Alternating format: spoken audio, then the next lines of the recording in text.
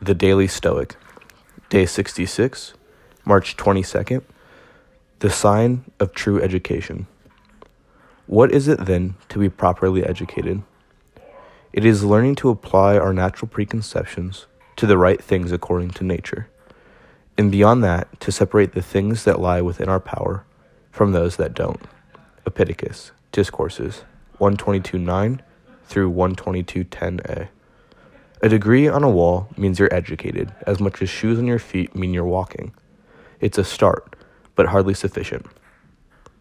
Otherwise, how could so many people that are educated make unreasonable decisions, or miss so many obvious things?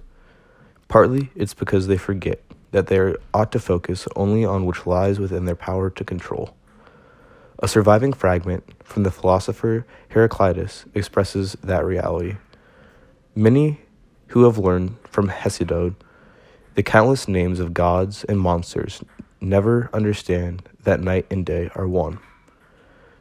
Just as you can walk plenty well without shoes, you don't need to step into a classroom to understand the basic, fundamental reality of nature and of our proper role in it.